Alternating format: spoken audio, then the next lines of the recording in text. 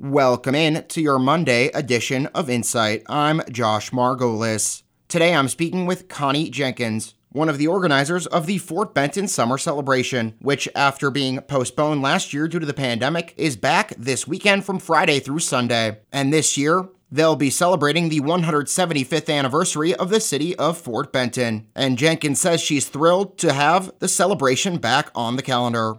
It means a lot just to have the celebration back. People are ready to get out and celebrate. It is the 175th anniversary of Fort Benton. So Fort Benton is 175 years old, and it's the 45th annual Fort Benton Summer Celebration. And you guys you didn't know if you were going to be doing this until I think you got the okay in March, right? What was it like to put all this together in just a couple months? It's been very challenging to put this together in 3 months, but we got it done. And some things that we normally do are not happening, but we have a full schedule, and people should come on down and enjoy all the different events and have a good time. What are some of the events that you're most excited for, you think that people should be particularly pay note to?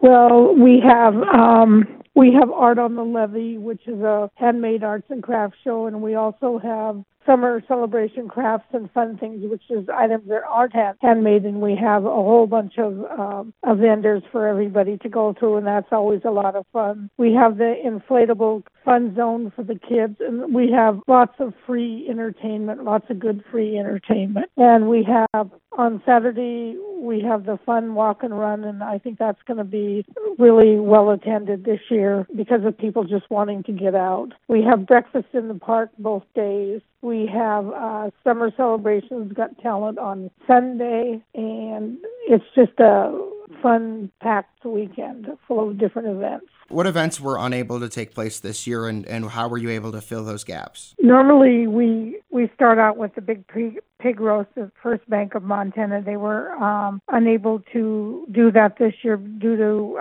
not having a caterer. So we changed that up with an ice cream social at the bank between 1 and 3. And then that was the main event that wasn't happening this year. We lost the Missouri Breaks gang, our shootout gang, due to people, getting older and not being able to fall down on the ground. So I felt that was a big loss.